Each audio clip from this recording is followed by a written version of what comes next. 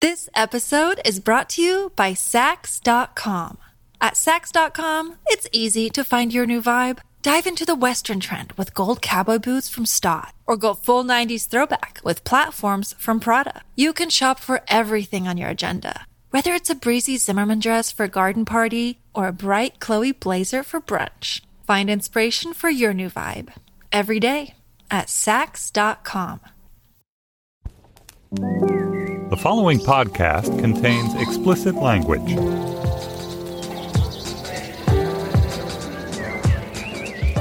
I'm Stephen Metcalf, and this is the Slate Culture Gabfest Decadent Slime Edition. It's Wednesday, January 11th, 2017. On today's show, The OA is a new Netflix streamer. It's about a young blind woman who returns after an unexplained disappearance. Mystery upon mystery, her sight has been restored, and she claims to have been a traveler among the dead. It is dividing audiences. I really mean this, as down the middle as anything I think we've ever covered on this show. Can't wait to discuss. And then the August Wilson play Fences. It's now firmly part of the modern canon. It's on syllabi. It's revived to great and justified acclaim, but it has only recently completed a 25-year journey to the silver screen. We discussed the film adaptation, which stars and was directed by Denzel Washington. We're joined by Dominic Taylor, professor of theater at UCLA. He's also a playwright and director. And finally, do hard times make great art? Joining me today is Slate's editor, Julia Turner. Hello, Julia. Hi, Steve. And of course, Slate's film critic, Dana Stevens. Hey, Dana. Hey, Stephen. Julia, before we plow ahead, surely there's some business to take care of. Yeah. On Wednesday, January 25th, Slate is hosting an event along with NYU called Not the New Normal, How the Media Should Cover the Trump Presidency. The panelists will include me and Trumpcast host Jacob Weisberg, as well as David Remnick, the editor of The New Yorker, Lydia Polgreen, who's the new editor of The Huffington Post, and it'll be moderated by Brian Stelter, who, among many other things, hosts Reliable Sources on CNN. All of the proceeds of the event are going to go to the Committee to Protect Journalists, Meryl Streep's favorite cause of the moment. Woohoo! Prominently name-checked at the Golden Globes. So, as in all things, we follow in Meryl's footsteps. You can get information and tickets about the event at slate.com/live. Again, that's January 25th in New York City. I believe that's a Wednesday. Also, on the Plus segment of our show, which is available for Slate Plus members, we will be discussing our top podcast picks, or more accurately, Dana and I will mention the podcasts that we are currently obsessed with, while we also interrogate Stephen, who listens to no podcasts, about why he does not and whether perhaps he should. If you're not a Slate Plus member, you should consider joining at slate.com/culture plus. It's a great way to get bonus segments of our show every week and of all of the popular Slate podcasts. It's a great way to get an ad-free feed with all of our shows. And it's a great way to support Slate and the journalism that we do. All right, Steve, let's commence. There is no quick way, I think I'm on safe ground to say, no quick way to summarize the new Netflix TV show, The OA, but I will try. Prairie is a young blind woman who disappears only to reappear 7 years later with her sight restored and with a new name. She insists that people call her the OA. She gathers unto herself a small 5-person cult of local sort of outcasts. Most of them are outcasts. All of them are would-be spiritual wanderers. To share with them, and not with the FBI, the story behind her disappearance, and along the way to enlist them on a journey into the mysteries of life, death, the soul, and resurrection. The show is the brainchild of writer-director Zal Batmangley and Britt Marling, who also stars as Prairie. Why don't we listen to a clip? But I knew that they were gone. The other captives? When you say gone, do you mean dead? Is that why you attempted to end your life at the bridge? That's not what I was doing. But you jumped. I was trying to get back to them I was trying to get help in order... You could have called the police from the shelter. They could have helped. That wouldn't have helped. Okay, we're just trying to follow. So, they're not dead? We all died more times than I can count.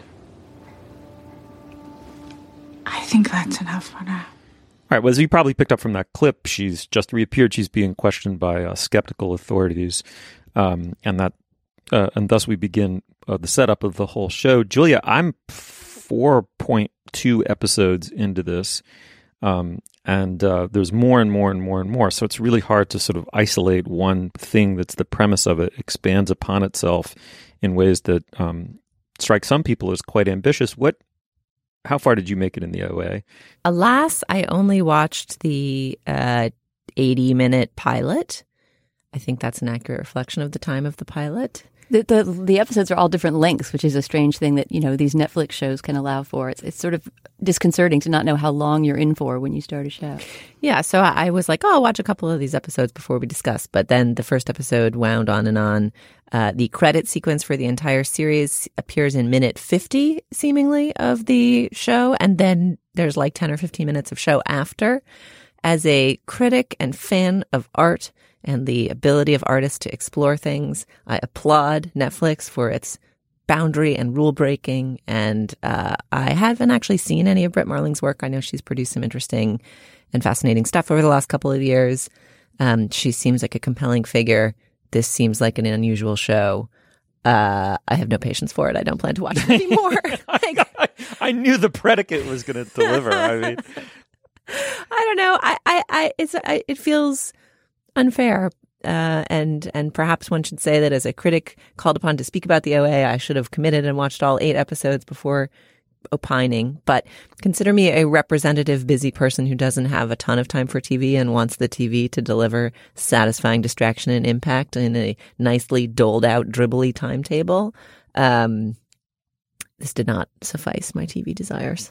Did you guys feel an echo of Stranger Things in this? I mean, not in the sense that it would have influenced it because they came out too close together for it to be a copy or anything like that. But they both have these sort of similar spiraling into different metaphysical realms with each new plot development. Yes, and similarly, I didn't watch more than 2 episodes of Stranger Things because I was like, all right, yeah, I don't. You enjoy your realms. I gotta go. Yeah, exactly. Have fun with your realms, your spooky realms. I don't know. That's not what I'm looking for from episodic television.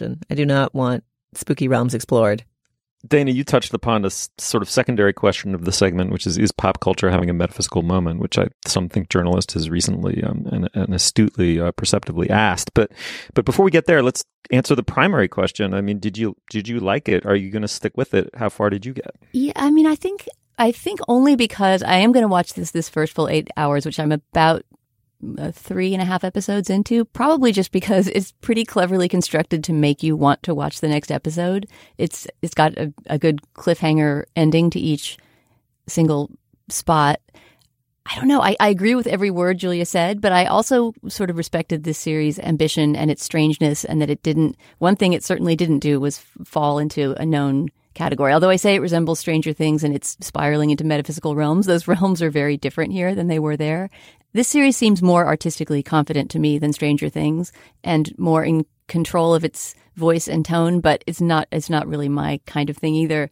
Like Julia, as a consumer of TV, I'm not sure I would have the patience for it, but knowing that there are some big revelations coming up, and in some of the prep we did for this topic, I don't know what the spoilers are, but there are big, gigantic twists coming in the next few episodes. I sort of want to stay with it to see what these 2 crazy kids, Brit Marling and Zal Batmanley, are up to. I also think she's a very interesting television actress, not the kind of character that usually headlines a show. She has this spacey kind of Luna Lovegood quality, like the Harry Potter character. She's got that same pale blonde hair, pale blue eyes, kind of staring into space. Has this, you can see how this figure, this formerly blind girl showing up suddenly not blind after a 7-year disappearance in this suburban drab community that's kind of nicely depicted, why she would have this charismatic following of these 5 people who gather around her. I also love Phyllis Smith in one of the supporting roles. This woman who's a character actress who you've probably seen in many things, but she never leads anything. And she plays a high school teacher who gets drawn into this 5-person sort of cult that hangs out with the main character. She also was the voice of sadness, I should add, in Inside Out. Phyllis Smith. She's wonderful. Oh, no kidding. I like that aspect of it the best. That is the gathering unto herself these 5 acolytes who were going to hear the story, the backstory, the hidden backstory of how she disappeared, why she disappeared, and then presumably engage in some kind of a journey themselves, to sort of death-bound or death exploratory journey themselves. I like the idea that one of them, it doesn't give very much away, one of them is this seemingly spiritually dead high school bully who's sort of really verging on being a psychopath. And a very important subplot of it is his possible reclamation as a, spiritual or moral human being. I mean, these are the terms that the show itself uses. That said, I kind of took the OA to be almost the opposite of the zombie fantasy that's animating a lot of genre TV and movies these days. The zombie fantasy is that you, first person embodied human being, are the only real or one of the few real sentient, people left. You're under siege by these zombied others to whom you know, absolutely no moral obligation whatsoever because they're zombies. So you can kill them, you can slaughter them, you have to protect yourself. That's one particular fantasy. This seems to be just completely the opposite fantasy, which is all of us universally not only are sentient or in possession of conscious selfhood, but in possession of some kind of a metaphysical entity like a soul. It's definitely, the show is pushing this theme unrelentingly. This is not my imposition on the material. It's 100% what the show seems to be pushing kind of unrelentingly is this idea that we are, spirits in the material world. It's very much about that. And I think if that kind of metaphysical hooey doesn't hook you a little bit, if you aren't captivated by what really are the metaphysics being explored through the plot, through this particular story, if you find them a little goofy as I did, it's really hard to stick with. But the bizarre thing is, Julia, I can't stop watching in some compulsive way. There are moments when I think I like literally nothing about it, including the writing and the performances. But I have to admit, there's something about how peculiar the theme is, and the way it's being materially treated, that I just can't stop. Maybe that was why my voice got so wandery talking about it too, is that I can see all these flaws with it, but more so than Stranger Things or other, dumped in one chunk Netflix shows we've talked about, I could see myself sitting, if I had time, and binging this whole thing. Well, something that we haven't really mentioned is that, as with the film that was the first movie these two made together, Brit Marling and Zalbat Manli, there's a question of the sanity of the narrator, right? There's this kind of Scheherazade structure where she, the Brit Marling character, Prairie, gathers these 5 people to come and listen to her stories every night, the stories of what purportedly has happened to her in her life. And they gather in this empty house under construction that used to be a sort of drug dealing center, and they light candles, and she sits there and tells them this story, and night after night they come back to tell the story. And so the Scheherazade structure, along with the craziness of the story she's relating, leads you to this question, is she sane or is she not sane? And that was the same question that their first film, The Sound of My Voice, revolved around, whether or not the main character played by her had actually traveled in time as she claimed to or had not. And the two of them, in an interview about that movie, about Sound of My Voice, said that after screenings, when they would accompany a screening of Sound of My Voice, they would ask the audience, how many of you think her character actually time traveled and how many think she didn't? It would almost break down 50-50, and I think that this series has a little bit of that too, that we may be being led on some shaggy dog chase through the mind of an unwell woman. Oh, but that sounds so interesting to me. Like, I feel like I respect everything about this show. That sounds fascinating. That sounds great. And in general, if you're choosing between the zombie fantasy, which is very audience flattering, right, and the sort of you're the only naif, you're the only idiot, the whole world is more rich and complex, and the tapestry has dimension that you can never comprehend. I think that's a really interesting framing, Steve. It makes sense that those kinds of narratives might allow for more complex or less repetitive storytelling tropes, right? Like, the whole point is it's a mystery and you don't know, and what's the thing outside the thing. And I actually think that I agree with you that this seems more interesting and sure of itself than Stranger Things. And Stranger Things was so wrapped up in its like Spielbergian nostalgia bow that it didn't feel as fresh. I respect everything about it, and yet it's this funny thing about where TV and movies are today that is confounding my viewing expectations. Like, when I set out to watch a movie, I'm down for whatever, as they say, and I will give my 2 hours to, the auteur and receive whatever is delivered unto me. And I'm excited for that. And what I want with TV, and the reason I prefer to watch TV at home and I don't like renting movies at home, is that when I'm on my couch, I want something that will come in a more predictable package. I want either 30 or 60 minutes of entertainment. Knock that back to 22 or 40 if you're blipping through commercials. You would like the credit sequence to appear somewhere near the beginning. Yes. I would like a little bit right at the beginning and a bit at the end. Like, I don't want my mind blown formally from my couch. and what a foolish position. I'm glad for the bounty of the world. I feel like I read a bunch of reviews of this show which suggested that the characters seemed thin or that the premise was hokey and manipulative. I didn't feel that at all. I thought the world seemed a little familiar because we've seen some similar stuff recently, but the Brit Marling character's sheer presence and charisma seemed worth it alone. Dana, it sounds like you and I are linking pinkies and risking near death, but are going to plunge forward. If you do it, I'll do it. How about that? Yeah. And we'll check back in a future Plus segment. Right. And we are talking about finishing the OA, not actually trying to auto-asphyxiate and report back from the other side. Although for Julia, the two experiences may be related. Yeah, I just don't want there to be any oral contract that I'm not really sure of. Okay, well, the show's the OA. We're going to have plenty of listeners who really dug it way more than we did. So come shoot us some spleen at facebook.com/culturefest. All right, moving on. This episode is brought to you by Saks.com. At Saks.com, it's easy to find your new vibe. Dive into the Western trend with gold cowboy boots from Stott, or go full 90s throwback with platforms from Prada. You can shop for everything on your agenda, whether it's a breezy Zimmermann dress for a garden party or a bright Chloe blazer for brunch. Find inspiration for your new vibe every day at Saks.com. Fences, a Pulitzer Prize-winning play, is the most well-known of August Wilson's majestic 10-play cycle about Pittsburgh, specifically African-American life in Pittsburgh.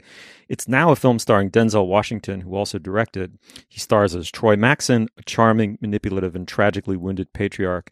The play takes place famously in the backyard of Maxson's house, but it spun out a world and covered an epoch in the history of African-Americans from segregation to the first taste of integration, all through the story of Maxson's struggle to support his family and his family's struggle for a taste of life apart from his tyranny.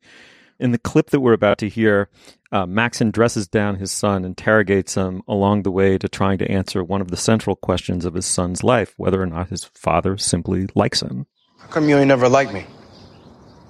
Like you? Who the hell said I got to like you? What law is there say I got to like you? Want to stand up in front of my face and ask a damn fool-ass question like that? Talking about liking somebody. Come here, boy, when I talk to you. Straighten up, damn it. I asked you a question. What law is there say I got to like you? None. All right, then. Don't you eat every day? Answer me when I talk to you. Don't you eat every day? Yeah. As long as you in my house, you put a sir on the end of it when you talk to me. Yes, sir. You eat every day. Yes, sir. Got a roof over your head. Yes, sir. Got clothes on your back. Yes, sir. Why you think that is? Because of you? Hell, I know it's because of me. But why do you think that is? Because you like me? All right, well, to talk about both the play and the film Fences, we're joined by Dominic Taylor, professor of theater at UCLA. He's also a playwright and director, known for the plays I Wish You Love and Hype Hero, Wedding Dance, and Personal History. Dominic, welcome to the show. Thanks for having me. Thanks so much for coming on. This play, as you know, took a very long, circuitous route to the onto film. But I'd love to hear first, before we talk about that and this particular film, I'd love to hear about your particular history with the material, with August Wilson's play. And then let's talk a little bit about how Denzel Washington pulled it off. In 1987, when Fences was on Broadway, I had just gotten out of college, and I was an intern at New Dramatists. And I was about to have my first production of a play called Personal History at the Pelican Studios, which was on 46th and 8th. Literally interning at New Dramatists, August Wilson was one of the members. And one day on break from rehearsal, I knew that Fences was up. And I had seen August, but I didn't say anything to him. And I'm on the corner of 8th Avenue and 46, getting a cup of coffee. He's getting a cup of coffee. He's smoking a cigar at the time. And I said to him, "You're August Wilson. I'm an intern at New Dramatists, and I have a play around the corner." And I gave him a postcard for my play. That's literally how we met in 1987, as weird as that is. I was associate artistic director at Penumbra, where I worked on a production of Fences in 2008.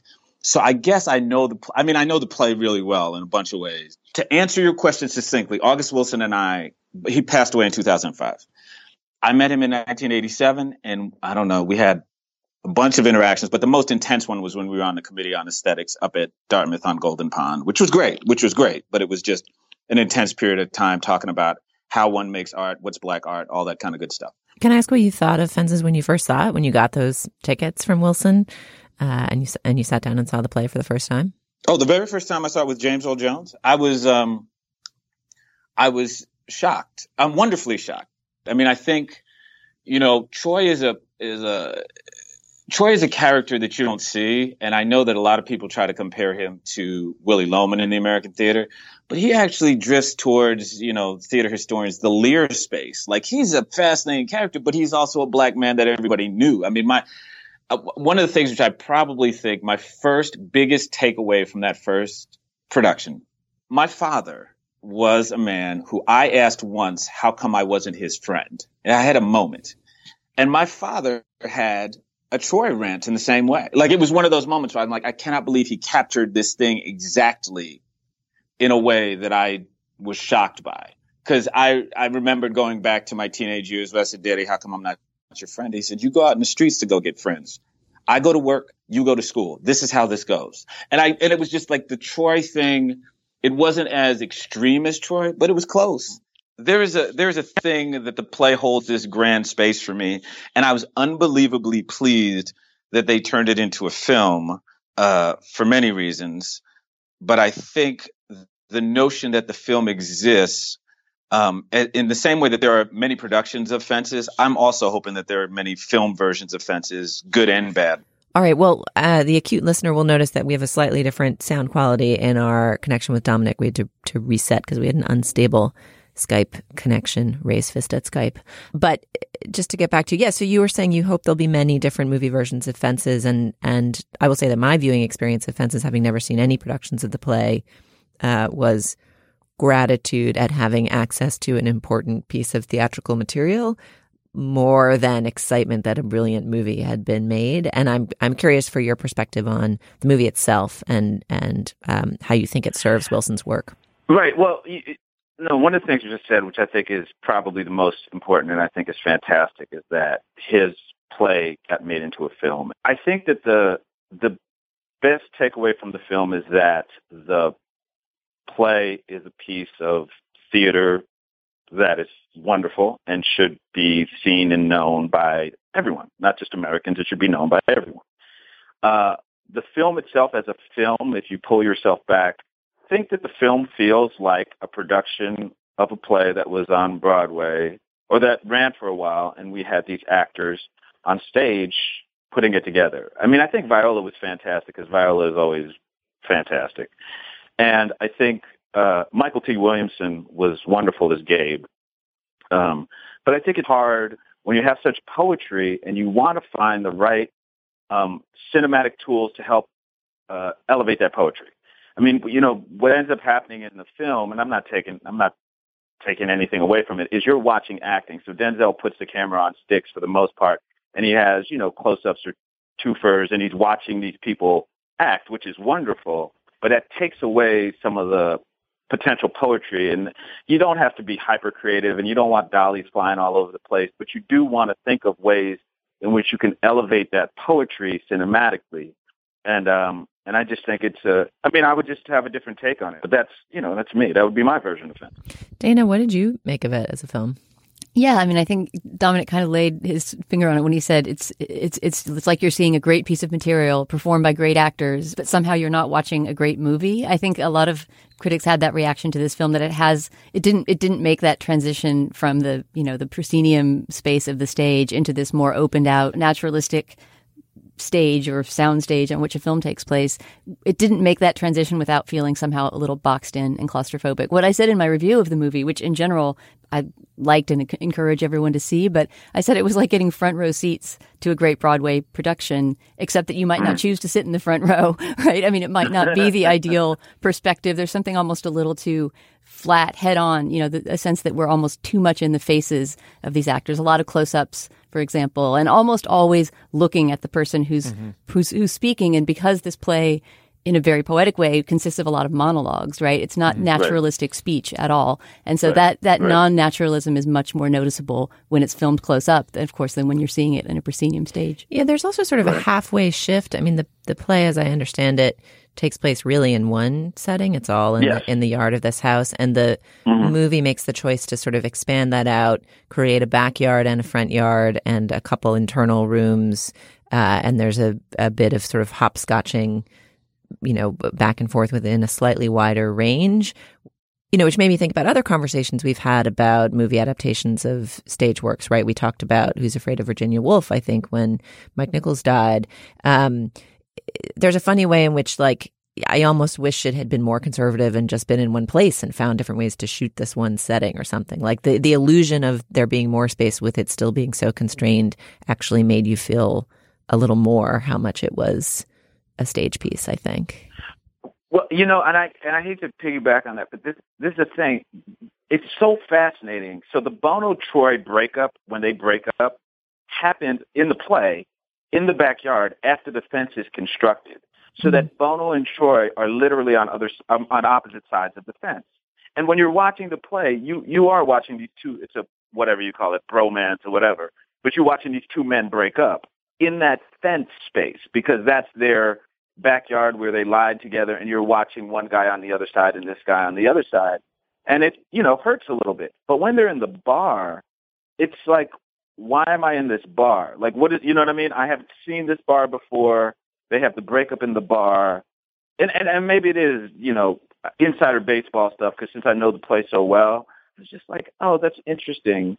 But I don't necessarily. I think there is a way to open it up if you choose to do that. I just think you have to think it through. I would agree to say just keep it in terms of that staging idea, the way they do Streetcar, the way they do other plays. But I think if you do open it up, there might be a way. It just wasn't, for my feeling, not thought through fully. But it's so weird because it's so valuable and important. It's one of those things. I said to a friend of mine, it's as if someone had said to me, you get to go see a copy of the Mona Lisa or some visual piece of art, or Guernica by Picasso, but it's not the original. But the fact that you get to see it and you get to know what it is much better than seeing, I don't know. It's just a strange kind of thing. Yeah, but the transfer to film. Yeah, there's an argument to be made for the filmed play. I mean, film critics are famous for tearing down filmed theatrical pieces and saying that they're too stagey and too boxy and claustrophobic. And this movie does have some of those flaws. But at the same time, you have this feeling, as Julia said, of gratitude that you're getting to experience this beautiful piece of literature spoken by these great actors who clearly know it and love it better than probably any actors working in the world right now, having done it on Broadway together. It's also worth mentioning that a lot of the supporting cast was also in the 2010 Broadway production. So these people have all been an ensemble cast for a long time. Stephen Henderson, who plays Bono, the character that Dominic was just talking about, the best friend of Denzel Washington's Troy, is just fantastic in the role, just so quiet and subtle. And I feel like that's a performance that's not going to get recognized in award season because it's too giving and too generous and too sort of reserved, but it's just beautiful. And he's also a theatrical, perhaps the dialogue does him some favors because he's a more reserved character and less prone to the monologuizing that feels, noticeably theatrical within the play. But that performance is incredible. I agree. And it's also, it's amazing to see Denzel giving this performance at this stage in his career. I mean, he looks old, right? And carries this sense of loss and frustration and anger. And, just the ability to have in my head, I loved your Mona Lisa metaphor, this visceral understanding of what this play was about and the power of the unease and uncertainty and pain of the possibility of racial progress for people who didn't have those opportunities. Like, that's not a subject I've seen much on the American stage or in American cinema. And so to spend time in the company of these actors telling that story, I recommend that people go see it for all of my complaints about the addition of a kitchen. And I was going to say Denzel, some of the work that he does, like the confession that he has to Rose, and some of that work that he does is really like on point in a way that I just think people would be shocked by how good that is. I mean, I think one of the things which is hard, when we very first time we see Troy, we have to understand that he was the major league swinging superstar. He is fighting for integration in some small way by being on this truck.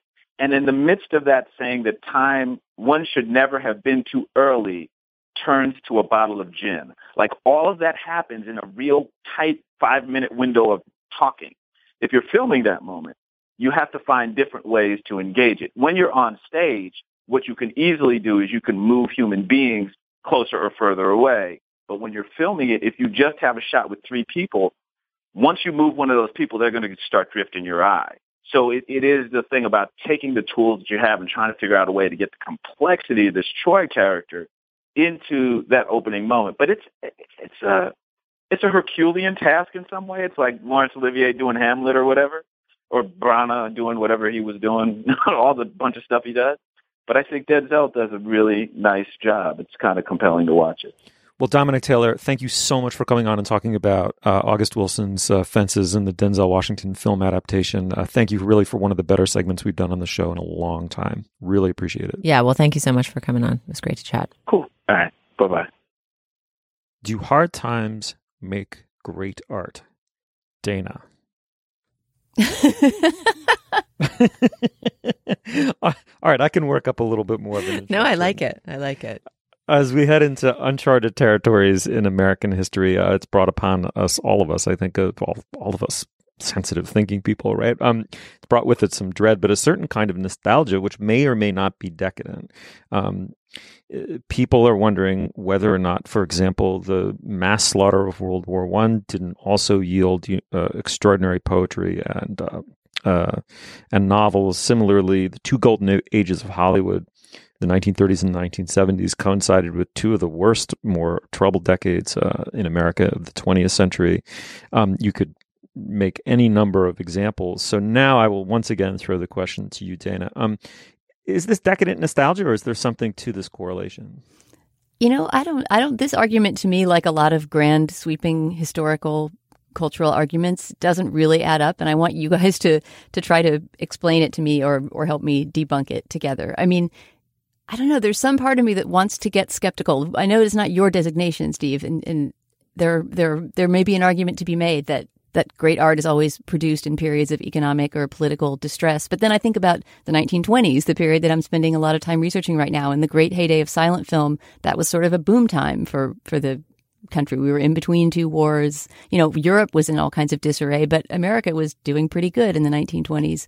I don't know. I guess I'm going to need some more examples to believe that that's true in the first place. And then there's going to be the moral valence of like, okay, let's say that is true. Let's say that when lots of people are suffering and oppressed and poor and miserable, then a few luxury enjoying artists are able to make some great art. Is that something to aspire to or hope for? I don't know. To me, when I started to see these pieces crop up about, you know, will this new dark age of our nation be the age of great art?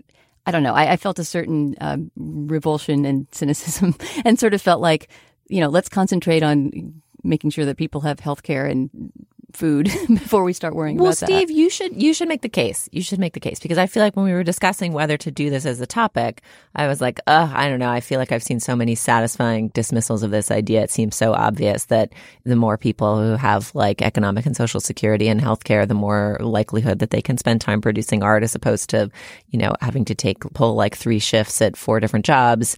Like, why would we even debunk that? And you're like, oh, let's fight. So fight. Give the other side. Give the other side. Well, I mean, I think there are a couple of different issues. One is, is historically there's some kind of correlation between the social conditions under which art is made and the kind of lasting, kind of consensus surrounding the quality of the art produced. And then this second question, as I think Dana quite correctly points to, is whether or not, I use the word decadent because I do think it's decadent. I mean, I think wishing for social misery in order to, as an input, in order to have as an output, Van Gogh or even Shakespeare is repulsive to me as well. I mean, I think that's ridiculous. I think, we should aspire to be a dignified and affluent society.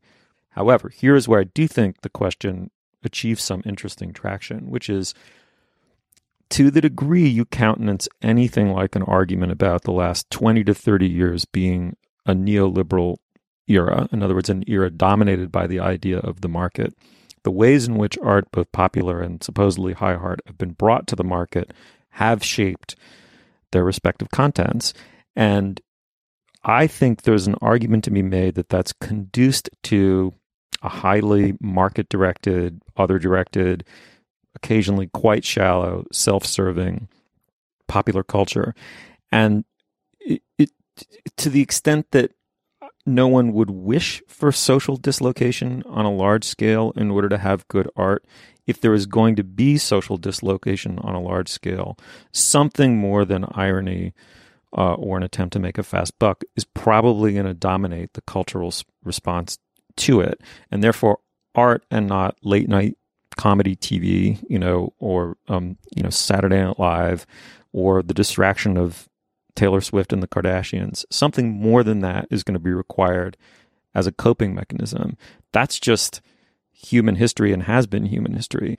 And I don't hope for it. I guess in a weird way, what I'm feeling nostalgic for is not All Quiet on the Western Front or Starry Night. I'm feeling nostalgia for the Kardashians and Taylor Swift. So I guess in my ordering of preferences, as tested by history calling bullshit on me, is I'd rather have healthcare and a sane president and liberal democracy than extraordinary paintings deeded over to posterity. But we don't get to choose, and to the extent we don't get to choose, I think we are going to learn some kind of a lesson about the relationship between social conditions and individual creative output. I just don't buy your entire premise. There was Taylor Swift over the last 8 years, but there was also all kinds of other work. Like at every moment, there is drivel and there is sophistication. And I actually think social conditions and political conditions maybe have less to do with what is produced than how what is produced is received. Like I feel like at every moment there is dreck for the masses. There are strivers trying to make art qua art. There are changes in the economics of production that allow something that's striving more arguably for art qua art, like the OA, to appear on a mainstream service. The economics of Netflix will no doubt not continue forever, so we should enjoy we're in a moment of TV decadence, right? Like televisual decadence is where we live. There's a lot of economically not totally rational production decisions getting made, and we enjoy their fruits.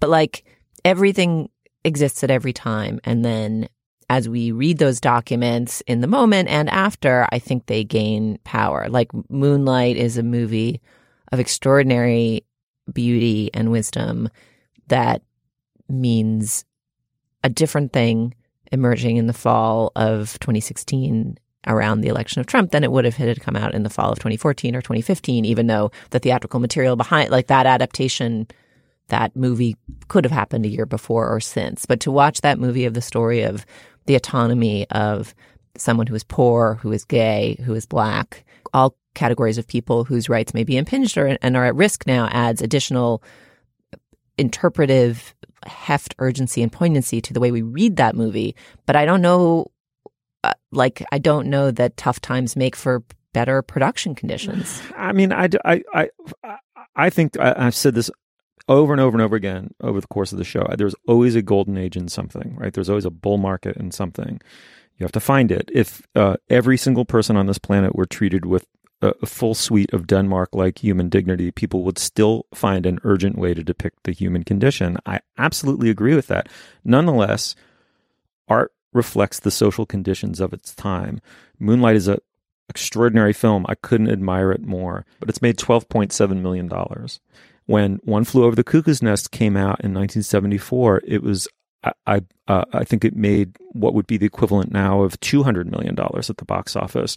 There in the 1970s, it was, for whatever reason, I mean, forget trying to come up with a universal timeless formula for the relationship between social inputs and artistic outputs. Instead, look at specific cases where the culture suddenly couldn't make do with the sound of music anymore.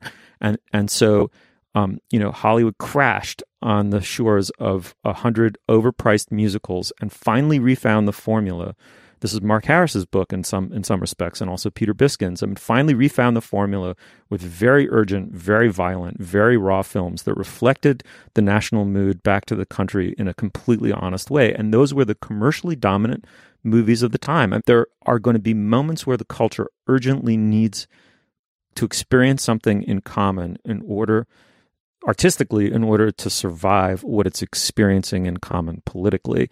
And I say this as someone who doesn't wish it to happen. I would rather have a complacent culture, and I do think that that's the defining word of the last 25 years. I mean, American culture has been dominated by post-Cold War complacency.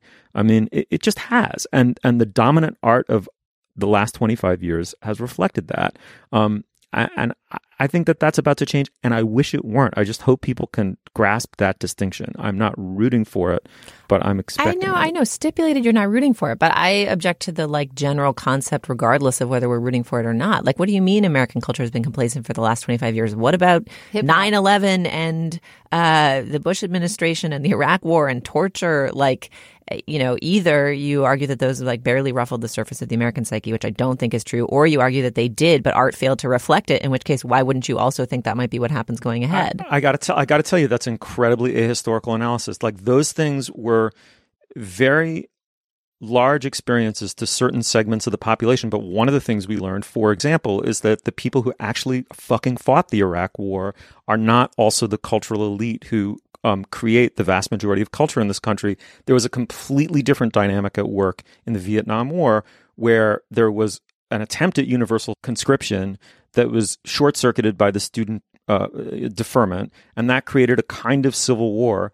That's just completely different. I'm not saying that violent, disruptive things haven't happened in American culture in the last 25 years. If you study the civil rights movement, the 60s and the 70s, through which I lived, and you study what happened in this country, for example, with Italian anarchists, leading up to the hanging of Sacco and Vanzetti, this country is capable of fighting, not even cold civil wars with itself, but, medium, warm, simmering, and occasionally explosive civil wars with itself. And by and large, that is not what the last 25 years have been like. I mean, Steve, at least one small refutation of that narrative you just constructed is that I think there's no way that you can say 9/11 was not some kind of rip in the fabric of, America's conception of itself and its own security and its place in the world. And I mean, in a way, we're still on the trajectory that was created by that rip. I mean, I think this is so hard to talk about because, of course, we're basically prognosticating, right? We're trying to predict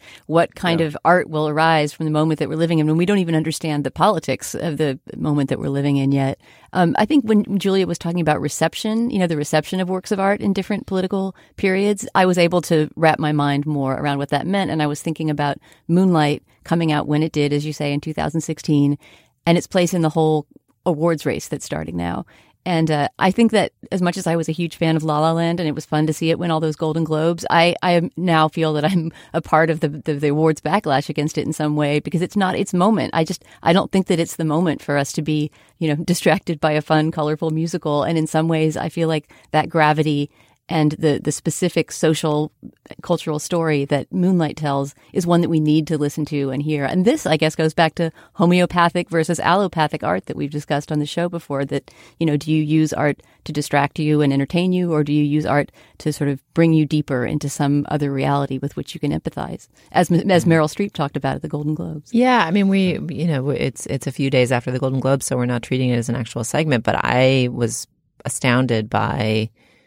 Meryl Streep being amazing is never astounding because one expects it, but I thought that the speech Meryl Streep gave was actually incredibly smart and thoughtful and powerful about this exact question of what art can do generally and why it could be particularly important now, and this notion of empathy and who we have empathy for and whose stories we strive to tell seems totally vital. I think last week when we talked about La La Land, I felt like, it wasn't my bag, but, go have a lot of fun and, do your lo-fi soft shoe and enjoy yourselves, kids. And I found myself watching the Golden Globes, enraged by every La La Land victory.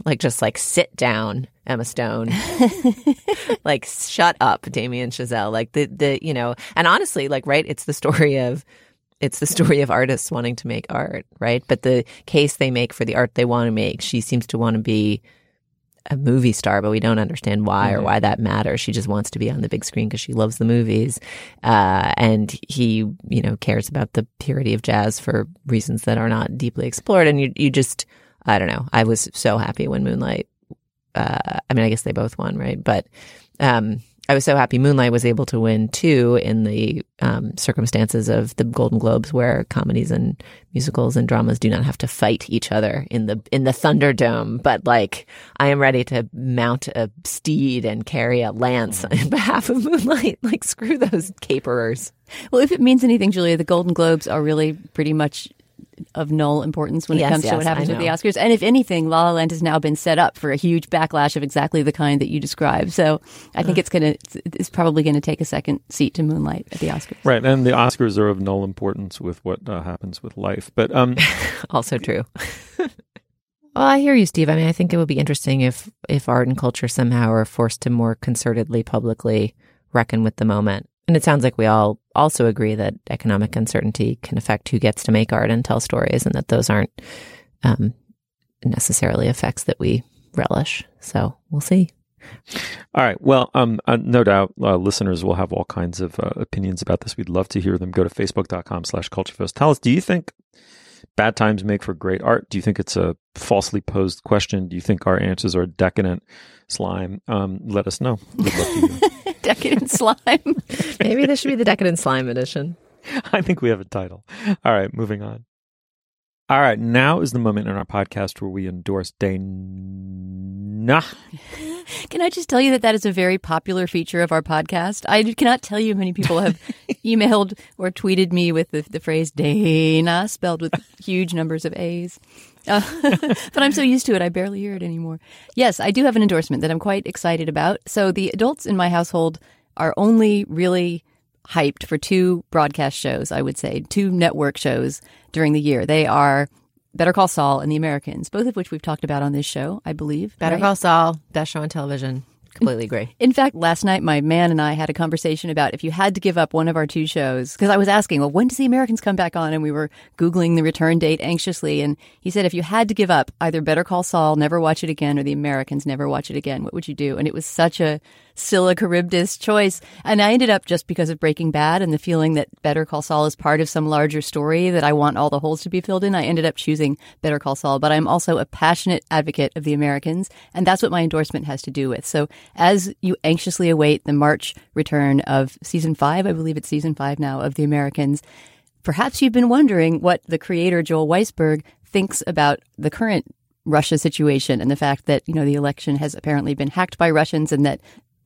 President-elect may be some sort of Russian operative, at least in the fantasies of some progressives, and is, at the very least, is a big friend to Vladimir Putin.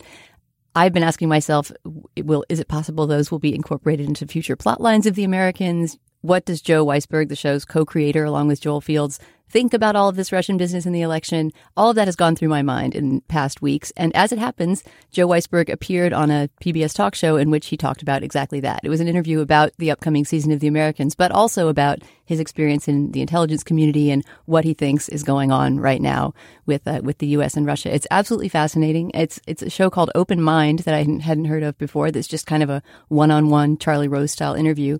Who, of course, we should, as I think our listeners know, we should mention Joe Weisberg is our chairman, Jacob Weisberg's brother. So all the more reason to listen. That's right. And it's fascinating for reasons you might not expect. I was surprised to hear that Joe Weisberg was much less alarmist about the current Russia-U.S. relationship than I tend to be, and that most of the people I read on it tend to be, and that as somebody with a long time experience in this field, the field of intelligence, that he regarded this situation as being less novel and less shockingly new than you might think. So I won't spoil anything, but it might calm you down a bit to listen to this, and it will certainly be interesting. And also just give you a little bit of a appetizer for the next season of The Americans. This is can be filed or tagged under the classic Julia Turner endorsement style of endorsing the fact of the sky being blue or sunshine or rainbows or puppies. But if you are interested in the question of great art and how it is made and by whom and when, you should take it upon yourselves to reread or read for the first time, if you have not, the essay A Room of One's Own by Virginia Woolf. It is so radical and so extraordinary, and Virginia Woolf wrote so much beyond her fiction. You could get lost in Virginia Woolf's letters for like decades and decades if you wanted to. I haven't read a ton of them, but it's very bracing to see her precision and nuance and clarity applied in a more essayistic format, if you're more familiar with her using those skills to get you into the interiors of various minds. And it, I don't know, rereading it again, it strikes me as just as pertinent now as it was in 1929 when she first delivered it as a set of remarks. She was asked to speak about women in fiction, and the argument is that it's really impossible to do so because women have not had the opportunity to create fiction because they generally do not have a room of one's own. There is no space in the life of a woman a century ago, and you can debate how much there is now, to go into a room and not be bothered by laundry or children or obligations or the notion of the separate sphere that... My room of my own actually has the laundry in it, so I'm always aware that there's housework to be done as I muse away. That's so awesome. In any event, if you're one of those people who sort of has a room of one's own and a room with a view filed in your head jointly and can't keep them apart, like A Room of One's Own is the bracing essay by Virginia Woolf about women as creators and why generally they haven't been able to do much of it. And it's incredibly worth reading. It's just one of the great essays ever written. All right. For the first time in this history of the show, I believe I'm going to endorse something that I don't like or admire. That's the work of the English philosopher Derek Parfit, who died on January 1st, 2017. Parfit is best known. He did not publish prolifically. But he's best known for his 1984 book Reasons and Persons. I think I disagree with every single word of Reasons and Persons, all of its premises, all of its conclusions, its style of thought, and the sort of general ethos and spirit that seems to have animated its writing. Nonetheless, Parfit is one of the great philosophers of the 20th century. And he wrote about personal identity from a powerfully counterintuitive point of view. He essentially said it didn't really exist, and that it would, in fact, he found it personally liberating to have philosophized his way beyond the notion of a cogent, temporally consistent personal identity over time, made him a more empathetic person and more ready to face his own demise. I will say that in trying to understand why I disagree with Parfit, who has 10 times the brain power of me, I went in search of deputy dogs to help me out and discovered a philosopher at Harvard named Christina Korsgaard, who's a Kantian and has written the most intelligent and sustained responses to Parfit in favor of a much more Kantian notion of personal identity. And her work is beautiful and accessible. And so I do recommend that highly, though in essence, my endorsement is Parfit, and the necessity of people taking powerfully counterintuitive and morally challenging positions, even if they're wrong, and trying to pursue them as rigorously as possible. So anyway, Reasons and Persons is truly one of the classics of 20th century philosophy, even though it's completely wrong. Thank you, Dana. Thank you, Stephen. Thanks, Julia. Thanks, Steve. You'll find links to some of the things we talked about today at our show page, slate.com/culturefest, and you can email us at culturefest@slate.com or drop us a note at our Facebook page, facebook.com/culturefest. Our producer is Benjamin Frisch. Our intern is Daniel Schrader. The executive producer of Slate Podcast is Steve Lickteig, and Andy Bowers is the chief content officer of the Panoply Network. The Culture Gap Fest is part of the Panoply Network. You can check out an entire roster of really wonderful podcasts at itunes.com/panoply. Our Twitter feed is at Slate Cult Fest. For Julia Turner and Dana Stevens, I'm Stephen Metcalf. Thank you so much for joining us, and we'll see you soon.